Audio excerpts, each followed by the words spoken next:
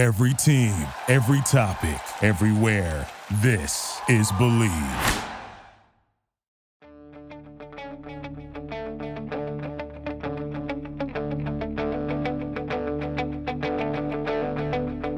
Ich warte seit Wochen auf diesen Tag und tanz vor Freude über den Asphalt. Als wär's ein Rhythmus, als gäb's ein Lied, das mich immer weiter... Hello and welcome to Gegenpressing, the Bundesliga podcast from the Football Grad Network. My name is Manuel Feth, and pretty much as always, I'm joined by Stefan Bienkowski. Stefan, how's it going? I'm doing very well. Just thoroughly enjoyed a bonkers football match on Sunday in the Bundesliga, and yeah, it's been a pretty hectic couple of days for me. I picked up a new dog, which turned into looking like something closer to some sort of bear cub. She's a beautiful Meriatic Romanian Shepherd dog who, just for listeners at home, she probably weighs about 35 kilograms. And I thought she was going to be about half that. So that was a lovely surprise, but she's a big angel. So it's been a very eventful day in the Bienkowski household, or eventful week in the Bienkowski household. But fortunately, we've been able to get over it with some fantastic Bundesliga football and another fantastic weekend. Yeah, you told me they use those bears to fight, like those dogs to fight off bears in Romania. Sounds like something I need around here. Yeah, I mean, to be honest, like she's huge. Like there's no getting away from it. She's absolutely humongous, and she's not really quite. She's still kind of a puppy, so she's not even aware that she's a big pup. But she's also just a big cloud of fluff. So she's great fun to cuddle as well. So, but she certainly doesn't have the temperament of an animal bred to fight bears. So that's the key thing. She's a big baby, so that's good. And 35 kilogram puppy. She's basically the Niklas Sula of puppies. You know, she's this huge thing, but probably quite kind in heart. Incredible stuff. You know what I thought was incredible? Speaking about incredible, let's jump into the football, shall we? That was Hoffenheim, and that's a club we haven't really talked much at all about this season. And they opened their Friday night game against Köln. And yeah, they were impressive. Stefan, what did you make of that result? Yeah, I must admit, I wasn't expecting it.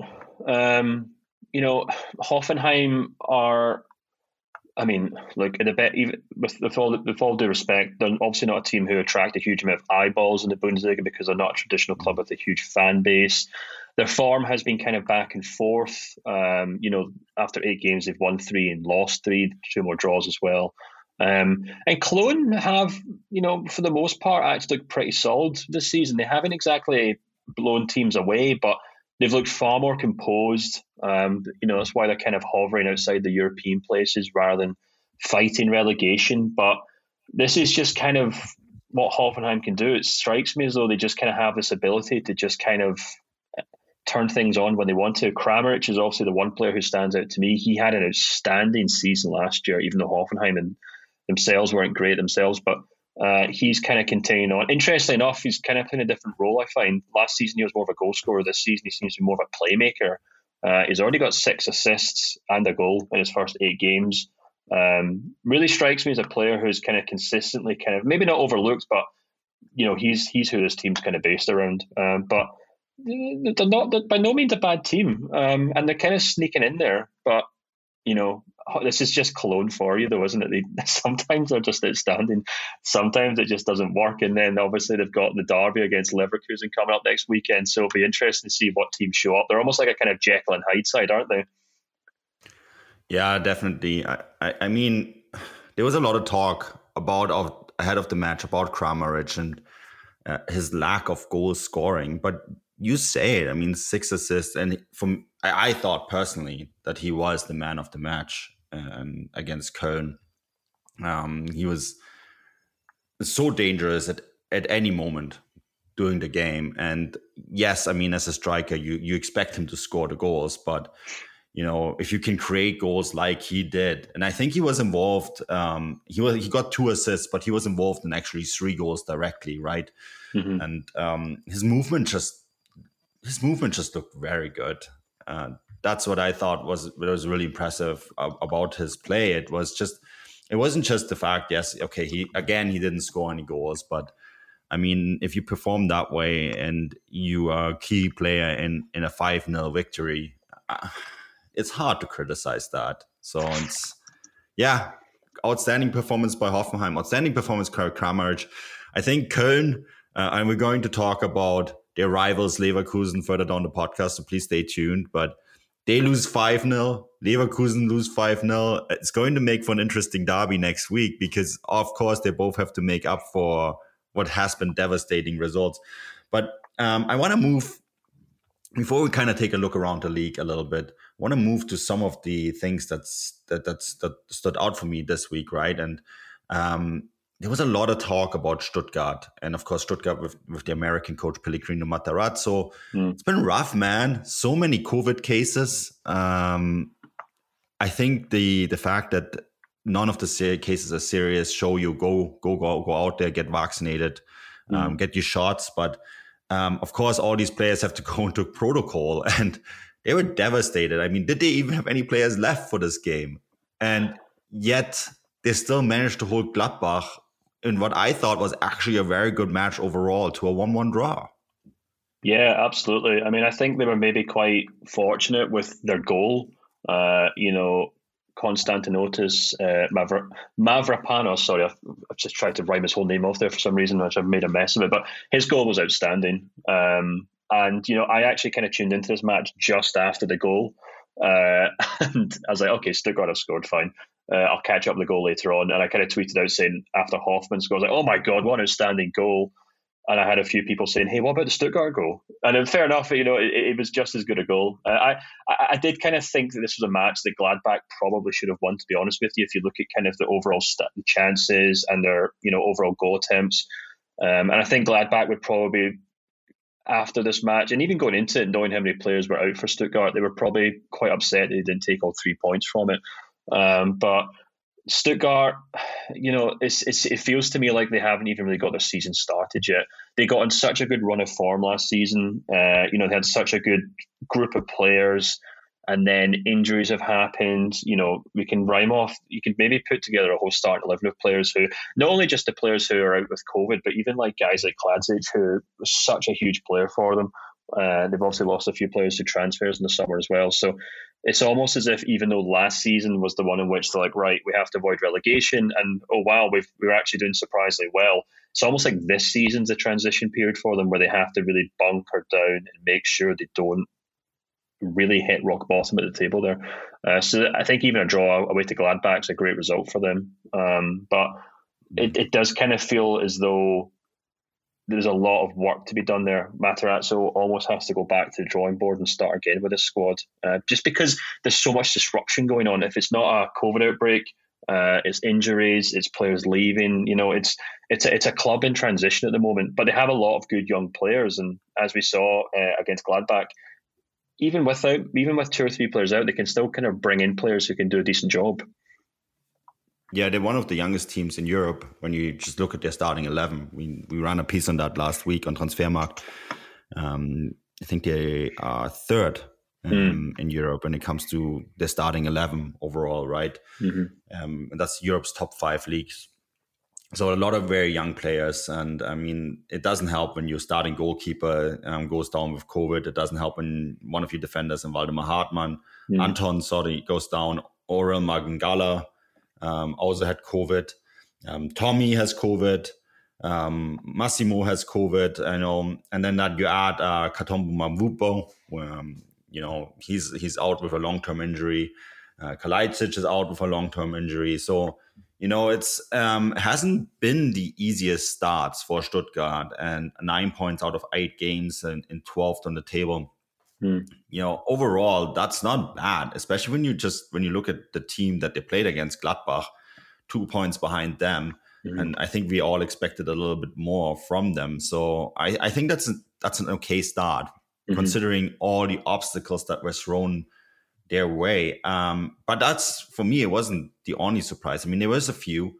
Freiburg, Union, Hertha surprised me this week. Maybe Freiburg, okay, well, yeah, I mean, they took a point off a Leipzig side that has been underwhelming mostly all this year. And Freiburg have been very good. Christian Streich does Christian Streich things, so maybe we'll take that out a little bit. But both the capital teams win. Hertha beat Frankfurt 2-1, and I think what was a very important win for them. And then Union 3-0 against Wolfsburg. And is this now the time where we say, okay, well, goodbye Wolfsburg to the title race? It's interesting the way you kind of framed those results, because I know it's often frowned upon in America because they have different betting laws there, but every weekend I like to put on a coupon and like kind of pick players or pick which team will win, and I picked 3 or 4 for the Bundesliga.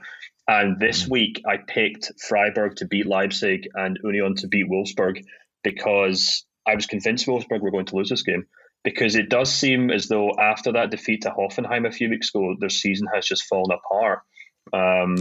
We kind of joked a few weeks ago, I think, or maybe, I don't even know if it was on the podcast or if it was just on WhatsApp, that we've been waiting for the right time to talk about how good Wolfsburg have been. And then since then, their season has just fallen apart. Van Bommel doesn't seem to have a plan B at all. And yeah, that's 3 defeats on the bounce now. Against some decent teams, but still teams you'd expect them to beat rather. And similarly, we spoke about RB Leipzig's kind of struggles. I saw them go to Freiburg and thought that has to be a Freiburg win. And I was almost quite surprised they didn't win it. Obviously, Leipzig had a penalty, so that makes things a little difficult. But I wasn't surprised to see Freiburg and Union picking up points there. Hertha is an interesting result. I don't know what's going on with Frankfurt here. I haven't really properly done a deep dive into their matches this season. I haven't had a look at the stats and things, so I can't say anything extremely illuminating for listeners. But if we're talking about, just kind of almost bring us back to Stuttgart and talking about the way that, how, even if they're not picking up a huge amount of points, it's not the end of the world. I must say, I think if you're wondering which group of fans should be most worried for their club in the Bundesliga this season, aside maybe the bottom 3 of Bochum, Arminia Bielefeld and Greuther Fürth, I'd say maybe Frankfurt are up there, because things do not look great for them right now. Pick that. I made a joke maybe a few weeks ago about how Hertha Berlin are almost like a great palate cleanser in the Bundesliga, because it seems as though whenever a team are in a poor run of form, Hertha come along and just kind of offer up 3 points, and there you go, you can get your season back on track. But that's a difficult one for Frankfurt, and they have fallen very far since that managerial change in the summer. And it'll be interesting to see if they can pull it back together before it's maybe too late for the manager. It's an interesting one, though, that you point that out, because you can look at their managerial change. They brought in Glasner, of course, from Wolfsburg, right? Losing Hütter to Gladbach. And so we're naming 3 teams now that haven't really looked that great on this match day. And you almost wonder if maybe all 3 teams would be better off with the manager that they still have. Of course, in Gladbach's case, that would have been impossible, because Rose, of course, went to Dortmund. We get to talk to them about them in just a moment. But it makes you think, right? I mean, did these teams do their homework in terms of choosing the right head coach? And I'm not quite sure if they did. I mean, the thing is with Glasner, obviously they picked up a win against Bayern Munich in a game where they were very well defensively organized. And I thought, Trapp stood on his head, of course, fair enough. But at the same time, they basically offered the blueprint on how to play against Bayern Munich, right? But at the same time, I'm not sure that the system that they have in place there actually suits the way Glasner had this team lined up in Wolfsburg, because there is no real number 9 at the moment, right? And at the same time, you look at Gladbach, and what they're missing is a player who can just hold the ball for them, and then have another player who's like more of a traditional number 9, box player. So it's almost like these 2 coaches went to clubs that don't suit their style at all. I almost feel like Gladbach would have been better off to pick Glasner and Frankfurt to hang on to Hütter. But those are that's the way it goes sometimes. So maybe There was also talk about Leipzig maybe going for Glasner, and then which I think would have also suited him better because of his preference of style of play is more closely to that what Nagelsmann likes. And then Marsch maybe going to Frankfurt because his style of play is actually more suited to Frankfurt. It's interesting. We're still early. We're only match day 8, but you start thinking about some of these choices that were made in the summer in what was a quickly turning Bundesliga head coach carousel. And yeah, I'm not sure. Like maybe in 3 or 4 weeks it will all look different, but it does make you think.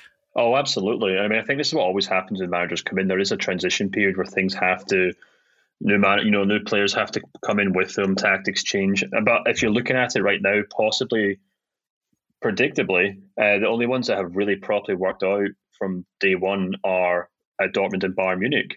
Now, maybe you could argue that's because they've kept the same squads and they've got the best resources, so Bayern and Dortmund are always going to be first and second. But we can maybe, I don't know if now's just a good time to kind of roll straight into the Dortmund game, but I feel like that result against Mainz. Now, sure, there was a moment of madness from Kobel, who I think I was texting you after the match saying I was about to tweet, "Wow, Dortmund were boring and ineffective, and the new goalkeeper just characterizes." The difference between last season and this season, and then he effectively throws a goal in to give Mainz a foothold in the match and a kind of very nervy 5 minutes before Erling Haaland scores a second goal. But I was supremely impressed with just the way that Dortmund as a team and their formation and their system, everything's clicking. They look like a well-coached side. They look like a team who know what they're doing. Marco Rosa's getting the best out of, let's say, squad players who could either go on to become important players or could have quite easily just kind of stumbled by the wayside. I'm talking about Dahoud, Julian Brandt, other players like that. Even, for example, Munir on the right wing or right back. These are kind of average squad players who seem to be playing even better because they've been given specific instructions from the new manager. I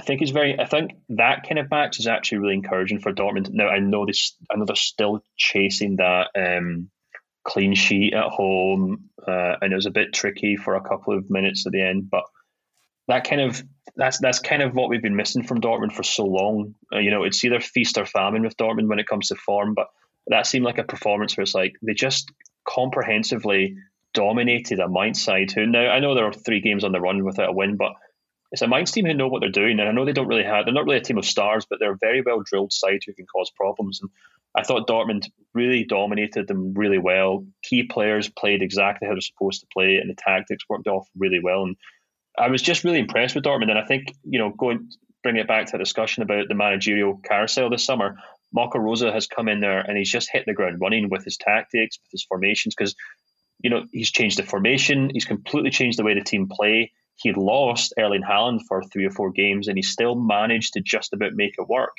for the most part. So, yeah, I would say, unlike what's happening at Frankfurt or Wolfsburg or wherever else, Rosa seems to have really clicked into gear with Dortmund very quickly. Yeah, and I would go along with that because there were some people that were doubting that, right? And I do think that Dortmund actually picked up the right coach because his character also really fits to the city and, his charisma as well. And I think that's something that's been lacking for quite some time. But the one important factor, and you mentioned it, they also look good without Haaland. The way Marco Reus has been playing, not just for Dortmund, but also for Germany. That's one other thing that I noticed, that his form is very different. He's almost plays like with a freedom of confidence that we haven't seen in a long time, whether it is for Rose or for Flick. And I thought it was quite telling that Reus, for example, chose not to go to the Euros, probably knowing the disaster it would be under Joachim Löw, and then opting to come back once knowing he has a manager who banks on him, and Flick obviously does, as does Rose now. And Reus, in my opinion, has been almost more influential than Haaland. And you saw it, especially in that stretch where Haaland wasn't there. He is probably their most important player. I think the only player who's challenging that, again, I'm not going to mention Haaland. And don't get me wrong, I think Haaland is spectacular. He's a 2-goal machine every game. When he plays for Dortmund, because of course he doesn't do that when he plays for Norway, right? And this is, I think, something that people have to remember. As good as he is, it's still a team sport. It's Bellingham. We all marvel about that goal that Haaland scores to make it 3-1. But the truth of the matter is Bellingham sets that up and finds him in a space and wins the ball, first of all, in a space where Dortmund have all of a sudden a 2-on-1 situation, right? Haaland doesn't win that ball. Haaland is in the right place where the number 9 is supposed to be, but it's Bellingham who picks him out and makes it happen. And there's another player who I thought has been tremendously influential for this team at a very, very young age, is taking on a role that is very important for this club and in some ways has actually filled the creative void that has been left by Jadon Sancho. Not in the same way than Jadon Sancho has done, right? But nonetheless, he's picking up those assists that would have been otherwise missing, as does Meunier. And I think that's actually that's where Rose has been really, really strong, that he's brought out the best out of all these other players. Yeah. Because they didn't sign a one-for-one replacement for Sancho in the summer. They brought in other players, and we're hoping that the collective is sort of feathering it. And that's exactly what's been happening. I think they have been outstanding. And and the other thing that I really found striking, it was in the Champions League, where they went down, where they were up 2-0, and then despite getting scored on late, they still saw it out without any problems. And this game too, at one point they had 80% possession until it sort of dropped off a little bit, because they kind of take the foot off the pedal a little bit like Bayern do, right? When they know that the result is secured. And the moment Mainz got back in, under Favre, this would have been an issue, but they just score another one. And even in the games, against Union or against Leverkusen, they always find a way to just score another goal. They can kind of score themselves out of problems. And the way I see them now. Yeah. It's interesting because it's interesting you mentioned Bellingham and Brand and things. And I was actually speaking to someone at the club after the game, and I was talking about, I was just lathering on praise, saying, it's just so impressive that the system already is in place, the formation's in place, the players are buying into it. And he kind of pushed back a little bit. It was maybe some false modesty, but he says, look, I don't think we're really quite there yet where,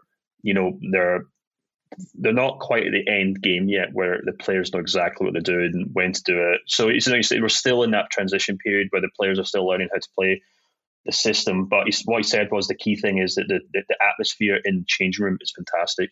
He's like, the players all buy into it. They're all playing for each other. There's like a genuine kind of camaraderie in the changing room. And I think that's evident when you watch the Dortmund game now.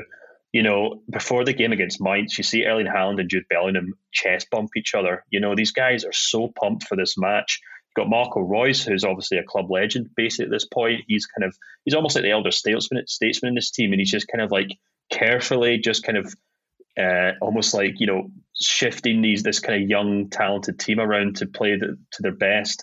And there just seems to be a really, really good kind of atmosphere about this team. Now, maybe that changes if they do go on a run of poor form. Maybe that changes if they get thumped off Bayern Munich at some point. But the interesting thing, and I think this is maybe the main difference between Rosa and Lucien Favre, you could clearly see which players in this Dortmund team that Favre didn't rate.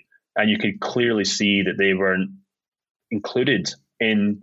Maybe not included. I don't want to make any suggestions that he excluded players or banished players or anything like that. I just mean that he had his favourites and he had players that maybe he didn't rate, and as a result, they didn't play well for him.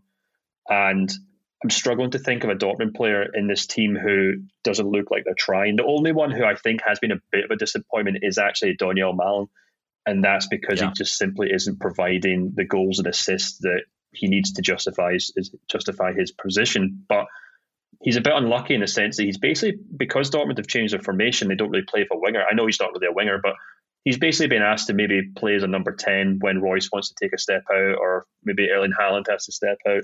So he's basically been he's been compared to possibly Dortmund's two best players this season. But I think Dortmund have been lucky in the sense that Royce looks back to his best. I think Julian Brandt, as you say, I think Rosa's managed to get him back to looking like his old self, maybe Leverkusen form.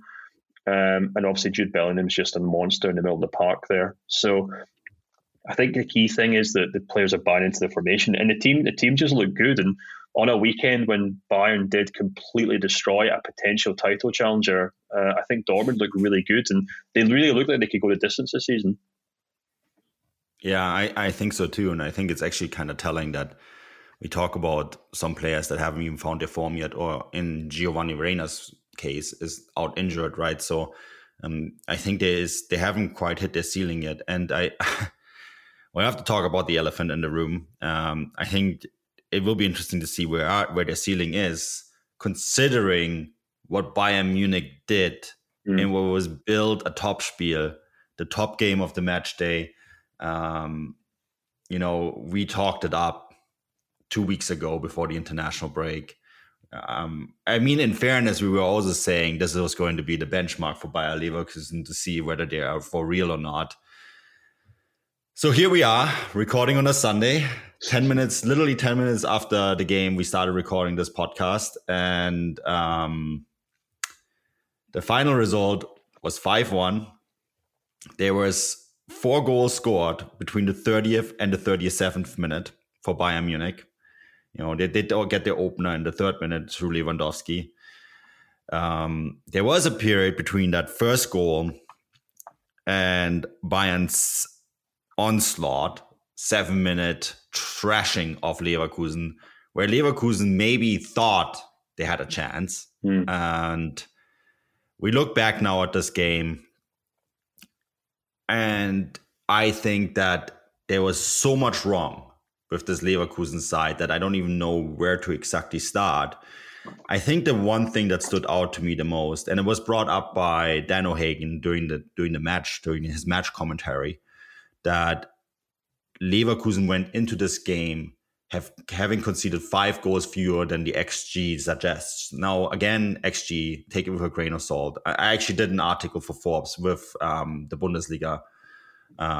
Bundesliga's stats provider, AWS, right? So I learned a little bit more about it, and I thought that was quite intriguing. But you still you have to take it into context. And I think in this case, XG is quite telling because it tells you something over the context of a long period of time, right? And in this case, it tells you that Leverkusen have been overperforming their defensive ability. And I think that was telling because Bayern Munich, they realized that Leverkusen young defensive core struggles playing out of the back. They realized that they don't necessarily have a weapon for when their opponent crowds the box.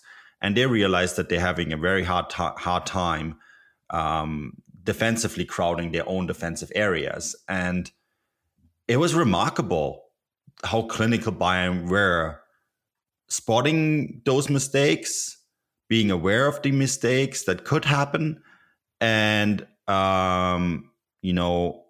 just using those mistakes to score goals and bunches. The 15-1 goal scoring chances in the first half alone for Bayern Munich's favor. And I think that's a big lesson here. We spoke about this earlier. If you play 4-2-3-1 against this Bayern Munich side and you're not defensively aware, they will destroy you. And that's exactly what they did. And I think when you take the blueprint, I think we now know what the blueprint is, isn't it? It's more playing with 3 center backs and with 2 wing backs and trying to keep them away from those dangerous areas. Don't let them crowd the box. Or how did you see this game, Stefan? No, I totally agree with you, to be honest with you. I mean, obviously, I was really excited for this match. And it was, I did think, obviously, Bayern have so many match winners in this team that they can really win a game like this from nothing at any point. We've seen Lewandowski do this countless times, and obviously we saw him do it about 4 or 5 minutes into this match with a tremendous finish. But I did think if Leverkusen get their system correct and they defend well and they get their attacking players in one-on-one positions against this Bayern team, they can really hurt them. We saw Frankfurt do this to great effect with Kostic up against Upamecano.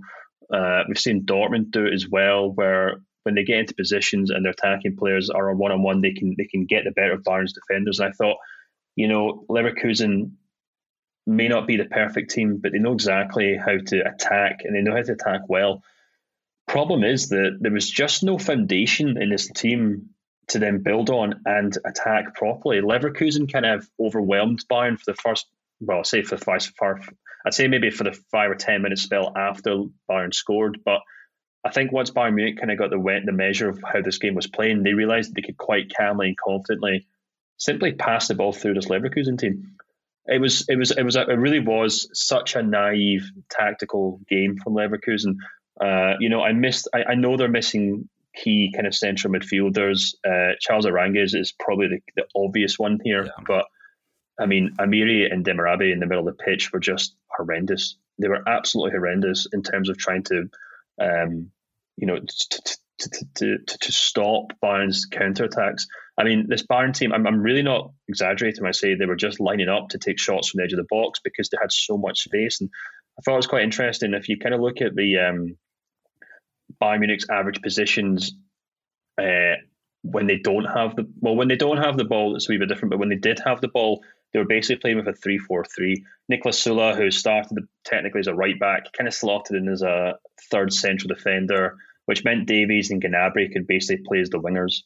And then what that meant was Leroy Sané, Thomas Müller, and then Goretzka to an extent were able to just basically push up into that kind of central number 10 position. So you had 3 outstanding players in an attacking sense for Bayern who should have been marked by Leverkusen's defensive midfielders, except Leverkusen didn't have any defensive midfielders, and they only had 2 central defenders who were obviously running around the pitch trying to figure out where Lewandowski was. So the tactics were well off. And I mean, to be fair, Leverkusen did change in the second half. They brought Tapsoba and they took Paulinho off, and they went to 3 central defenders, and they looked much better in the second half, albeit Bayern probably took their foot off the gas by that point. But I just don't understand how, if you're the Leverkusen head coach, how do you go into this match without any proper defensive midfielders? And if you don't have any proper defensive midfielders, you change your tactics. You bring in a central defender. You do something because you're playing Bayern Munich. And for Leverkusen just to go into this game and think, we'll see how we go on. We'll see if we can score a couple of goals. We'll see if we can, upset Bayern.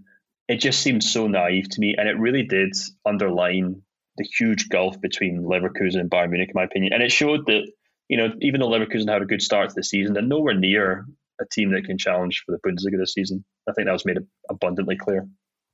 Yeah, not with the midfield that they have. I think that, Bayern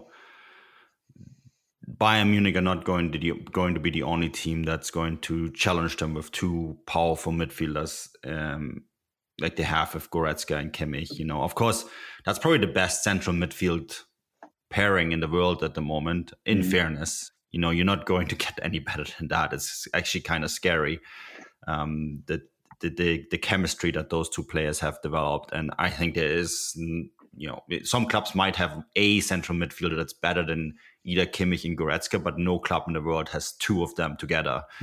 And so if you do not counter that, and Amiri and Demirbay are defensively very light, they're both more playmakers, attacking players than defensively aware central midfielders, you're going to get smashed around. And that's exactly what happened. And I'm with you. You just have to change your tactics at this point. You have to crowd your defensive core. You have to go maybe with 3 in the back, with 2 wing backs, just to compensate for the fact that you don't have real central midfielders in your lineup. And not just hope for the best and trying to hit Bayern Munich attacking wise, because if you're trying to play with them, and it doesn't matter if you're Leverkusen, Barcelona, or Chelsea or Tottenham, because all these teams have experienced this in the past, you get smashed around. And I think that's exactly what happened here. And, I think there's a few lessons here for Leverkusen. The first one is that I think they need to strengthen their midfield core quite significantly.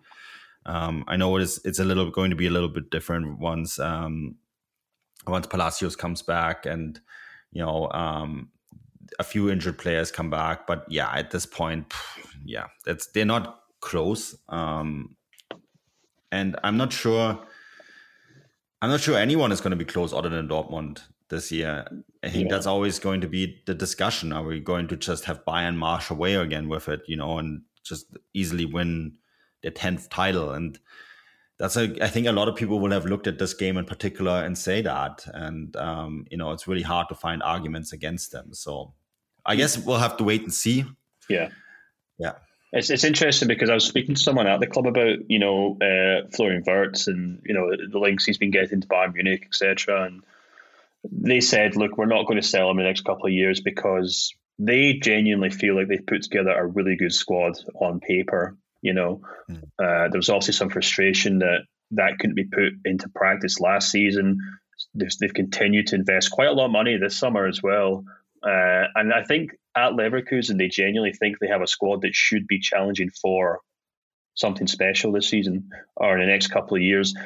That's not to say that people at Leverkusen are expecting the team to challenge for the Bundesliga, but maybe something like get to a Pokal final, do something in the Europa League, things like that. They really think they have this talent, a squad that's got enough talent in it to really do something beyond what we expect from Leverkusen to an extent, because eventually there are so many talented young players in this team that they will all move on, and Leverkusen are well aware of that, and they're obviously one of the best in the business when it comes to selling players at best prices, bringing in new players to replace them, etc., etc. So they're usually very switched on and thinking 2 or 3 steps ahead when it comes to the transfer window.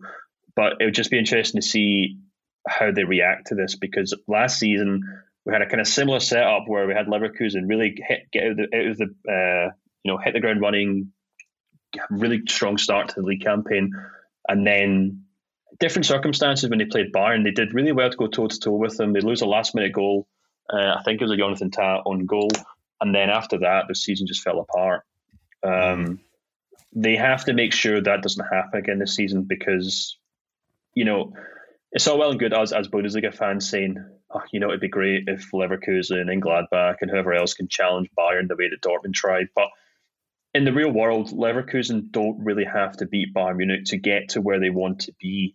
Leverkusen obviously want to finish in the top 4. They want to challenge in the German Cup. They really want to get far in European competition as well, because they realise that's where they can make money. And for the most part, they don't really have to beat in the 2 or 3 games they play Bayern Munich every season. They don't actually have to win those to get to basically get to where they want to. So on paper, this result doesn't really matter. I guess that's what I'm trying to say here. I know it's not maybe what we should be saying, but it doesn't matter. And the players and the coaches and stuff, they have to basically make sure that they know that, because you could tell this mattered. Florian Wirtz came off the pitch. He was substituted off, and he was furious. He's kicking things around But that's good. I would actually say that's good. Absolutely. But Leverkusen have to make sure this doesn't mean they go on a run of 5 or 6 games without a win and then drop out of the Europa League by some terrible position or something. I think you have to move on, but you also have to take this as a lesson at the same time. I remember when Borussia Dortmund, when Jürgen Klopp first took over Borussia Dortmund in their first season, and they were smashed 5-0 by Bayern. And that never happened again. Until after Dortmund won those 2 titles, and then of course Bayern bought all the best players in a nutshell. But you know what I mean, right? It's I think there is an important lesson here, but you're absolutely right that you have to move on, because in the end of the day, it's just 3 points. And if the lesson is to not let this happen again, and when they go in the spring to Bayern to not lose 5-0, then that's a good lesson. Yeah. And I think, or 5-1, sorry, they did actually score a goal. But you know what I mean, right? I think you need to move on, but you also need to learn. And this goes not just for the players, and I'm glad Florian Wirtz was upset, but also Sioane, because obviously he's learned that being young boys Bern playing against Basel is a bit different than being Bayer Leverkusen playing against Bayern Munich. So I think there was an important lesson there as well, that you just can't hope for the best. You have to be prepared, and you have to be ready. Do you think that is maybe what this result came down to? Do you think that came down to him almost naively thinking, well, my team have done well, They went toe-to-toe with Dortmund and they almost took a point. So I'm just going to leave things as they are. And do you think that came down to maybe a lack of experience of playing against Bayern Munich, and that lack of, if you give Bayern Munich an inch in these games, they will take a mile. If they can smell blood, they will destroy you. The teams that we've seen take points off Bayern Munich this season are the teams who have just completely left their tactics and the way that they play every other match of every other game in the season. They've forgotten that for one game and they've decided, look, we're going to play ultra defensive and we're going to try and frustrate Bayern Munich as much as we can. That's how you take points off Bayern Munich. Unless maybe the only team that can maybe play their own game and beat Bayern this season, I think, are Dortmund, because they have the genuine star power to do it. But Leverkusen, to me, and it felt like that I felt like the manager who doesn't have experience in the Bundesliga that maybe others do, it felt like he thought, we can do that. And that seemed to me like a huge lack of experience on his part. I think they could have played their game if they had Araguis and Palacios available to them rather than Amiri and Demirbay in midfield. Then it would have worked, because then you can bully back. You need to bully Bayern.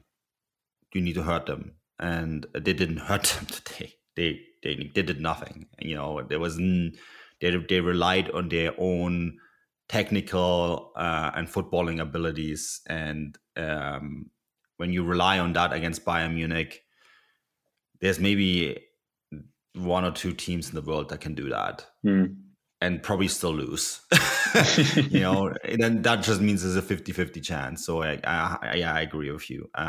It really comes down to that, and it's going to be interesting to see. I mean, there is a blueprint out there to beat Bayern. It exists. And it will be interesting to see whether teams like Leverkusen have learned that that's the only blueprint that you can use. Yeah. And, that's the only way you can beat them. Or whether there will be another club out there that will say, no, we can play our football and still beat them. And I think, the season is still young and it's going to be interesting to follow. Yeah. Final topic for today, Stefan, and I want to move this on. The season is still young. It feels like the last transfer window has just closed, but we need to talk about this because this is involving several Bundesliga teams now. Karim Adeyemi, those who don't know him yet, Karim Adeyemi, of course, is a German national team player. He's the first German national team player to play for an Austrian club since World War II. It's been a long time. And I think the last German national team player to play for an Austrian club was actually someone who played for Austria, played in the German Reich, because Austria was actually annexed by Germany. So this is how far you have to go back. He's a fantastic talent, 19 years old, has scored 8 goals in 10 Austrian Bundesliga games, 11 goals in 16 games across all competitions. I was lucky enough to see him live. We also reported, of course, as have many other German outlets on Transfermarkt, that he has been in talks with Borussia Dortmund. Barcelona and Liverpool are, of course, scouting him. My understanding now is that Adeyemi's next move will be to Germany. And I guess Bayern Munich are in for him. They want to sign him in the winter and then loan him back to Salzburg. There were negotiations this week. The agent was at the Sevener Straße to speak to Hasan Salihamidzic. But Borussia Dortmund are still very much in the running as well. I guess Leipzig are in the running as well too, because of their link to Salzburg. But when you look at this player, Stefan, I personally think a move to the Bundesliga is next. I think the question is it going to be a final move to the Bundesliga? Because if he goes to Bayern, that's probably it. Or will he go to Dortmund first and do an in-between step? As much as I hate saying this, because Dortmund are still in that position where they are an in-between step. I personally think he'd probably be better off at Dortmund, but can you say no to Bayern Munich? I think you can say no to Bayern Munich for 2 reasons. One, he was at Bayern Munich beforehand and left as a youth player for one reason or another. So he might feel personally that, they had their chance and he had to almost kind of move. I know he kind of moved to a German club before he ended up in Salzburg. So, they might feel as though he might feel as though, too bad you guys had your chance. But then also on the flip side, he might feel that he may feel extremely determined to go back there and prove that he was good enough from that age to now to, be good enough to be a Bayern player. I also think the big issue here is the fact that Lewandowski is still a Bayern Munich player. And I honestly just don't see that changing anytime soon. I know week to week there are stories about going to Manchester City or Real Madrid or wherever else, but I would be so surprised if he ever left Bayern before his contract ended in 2023. And even then, I'm not entirely sure he would move to another big club after that. He may even stay at Bayern and then become one of these kind of club legends who just kind of evolves into more of an administrative role. Because he has spoke about maybe his interest in coaching after he retires. So that's interesting. But and this is kind of where the kind of Haaland to Bayern transfer rumours do kind of fall down, because there's no way that, in my opinion, I don't think Lewandowski's leaving Bayern, so that means Haaland doesn't go to Bayern. And in the same way, I just can't really see Adeyemi moving to Bayern while Lewandowski is still there, because the thing about Lewandowski is that he's such a phenomenon physically. He just doesn't get injured. And that means he also just never drops out of games. He never takes games off. He never sits out Pokal matches, etc. Choupo-Moting is the perfect substitute because he's quite happy to sit with his feet up 90% of the season. I don't think a young, ambitious player like Adeyemi is willing to do that unless he knows something, unless Bayern have told him something about Lewandowski's future.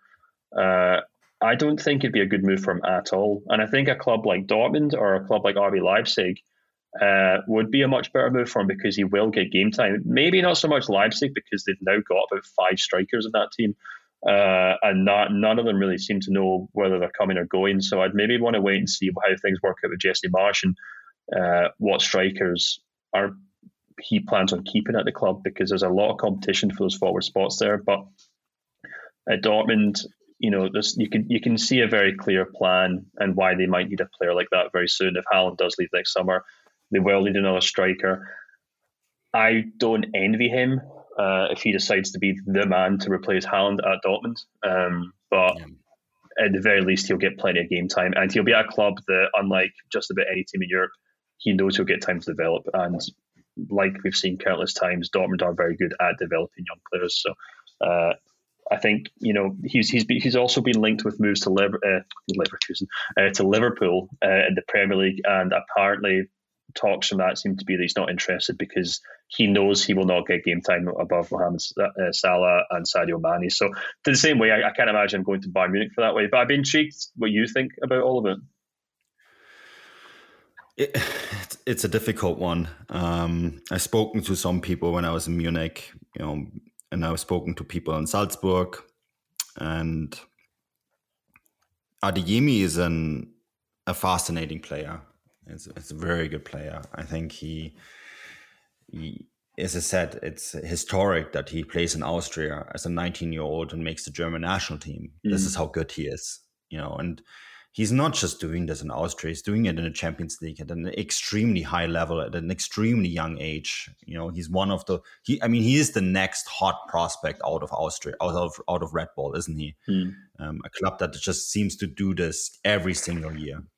Bring out these players. And at the same time, I know that Adeyemi isn't, not he himself, but his camp isn't always the easiest to deal with. The move away from Bayern Munich back in the day, that wasn't on him. That was on the youth coach, similar to what happened to Reus when he left from Dortmund, right? And then via Aalen, and then came back via Gladbach.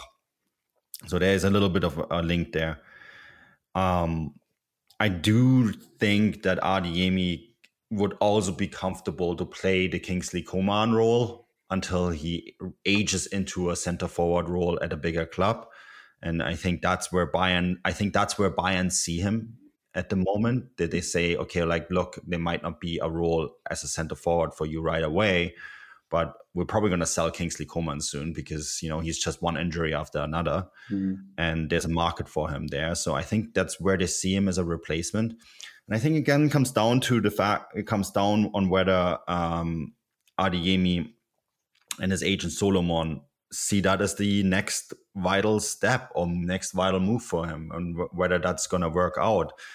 I think at Borussia Dortmund, he is also in line of a lot of players. They already have Yusufu Moukoko lined up.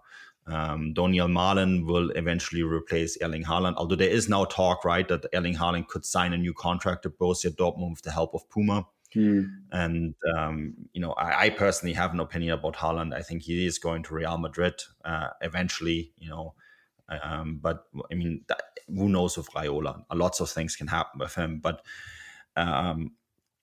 so there is, at Dortmund, he wouldn't play the center forward role right away either if a move happens in the winter. So I think he has to really weigh carefully and look at his options. And all these clubs will probably present him options, right? These talks that, only because they were talks now doesn't mean a transfer is decided. And this is very, very important to know at this moment. These clubs all have still a chance to sign him, even though I personally think it's only Dortmund and Bayern now. I think everyone else is out. I think it's only those two. And then they will present him with the best option for his football development, and then he will get to choose. And imagine being in that position as a 19-year-old to be able to choose between Bayern and Dortmund. I mean, that tells you everything you need to know about Adeyemi as a player, that these clubs are both in a position where they can make him an amazing offer, and he's actually the one who gets to choose. Yeah. We have been in this position before where you would think on paper Bayern would be the most likely destination, but often Dortmund are actually better at attracting these players because they can offer them game time that Bayern Munich can, but also they can offer... Yep, exactly. They can also offer better terms in terms of their wages because Bayern Munich are usually very strict with who they pay and how much they pay them. They have a very clear hierarchy in their squad, and they don't tend to be a club that just kind of entice young players with huge amounts of money. They have a degree of, they believe there's a degree of principle behind it. So you do often see Dortmund being more enticing to these clubs. But then on the flip side, football has changed now. Bayern Munich can't just sit and wait for a player to develop at Dortmund and then snap them up because, in all honesty, the Premier League and the money in the Premier League now means that if a player does very well at Dortmund, they're almost immediately priced out of Bayern's bracket. I kind of made this reference a few times, and Bayern Munich fans get quite annoyed at me on Twitter when I do so. But Erling Haaland is out of Bayern Munich's bracket, in my opinion. Yes. Jude Bellingham probably will as well when he moves in a couple of seasons. Gio Reyna, etc., etc. We now live in a world where if you do well enough at Bayern and at Dortmund and probably Leverkusen too, because having spoke to people at Leverkusen, they don't think Florian Wirtz they don't think Bayern will be able to afford Florian Wirtz when they do decide to sell him. So this is the kind of modern world we live in now, where Bayern Munich now have to swoop in for these players at this point that Dortmund do, because they no longer can just pick them up once they've had a couple of seasons at Dortmund, because they can't compete with the other teams around Europe in that regard.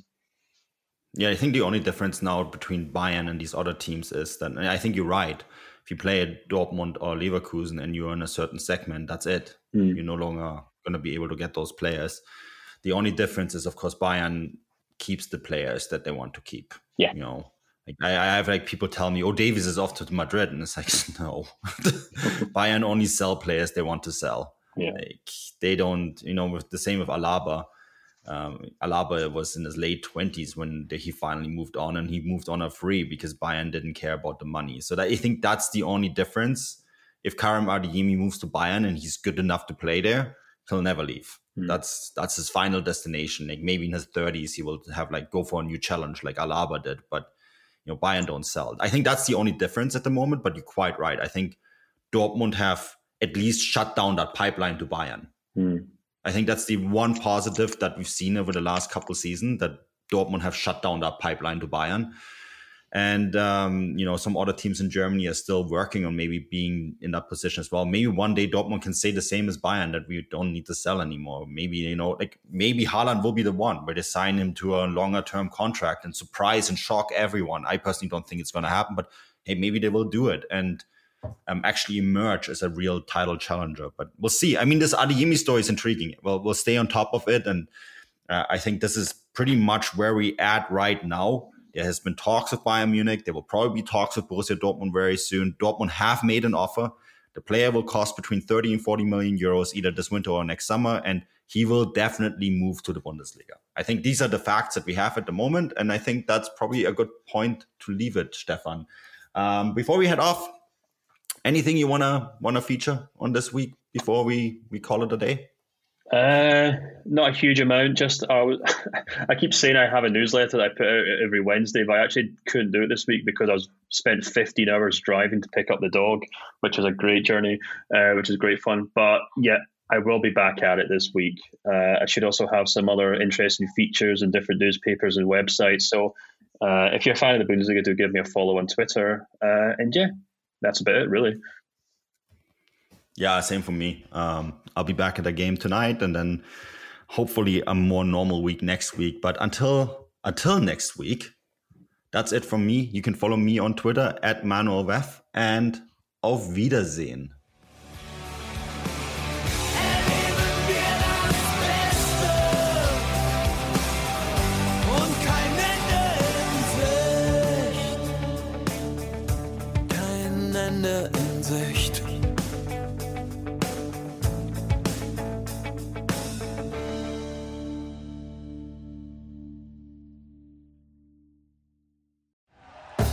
Thank you for listening to Believe. You can show support to your host by subscribing to the show and giving us a 5-star rating on your preferred platform. Check us out at Believe.com and search for BLEAV on YouTube.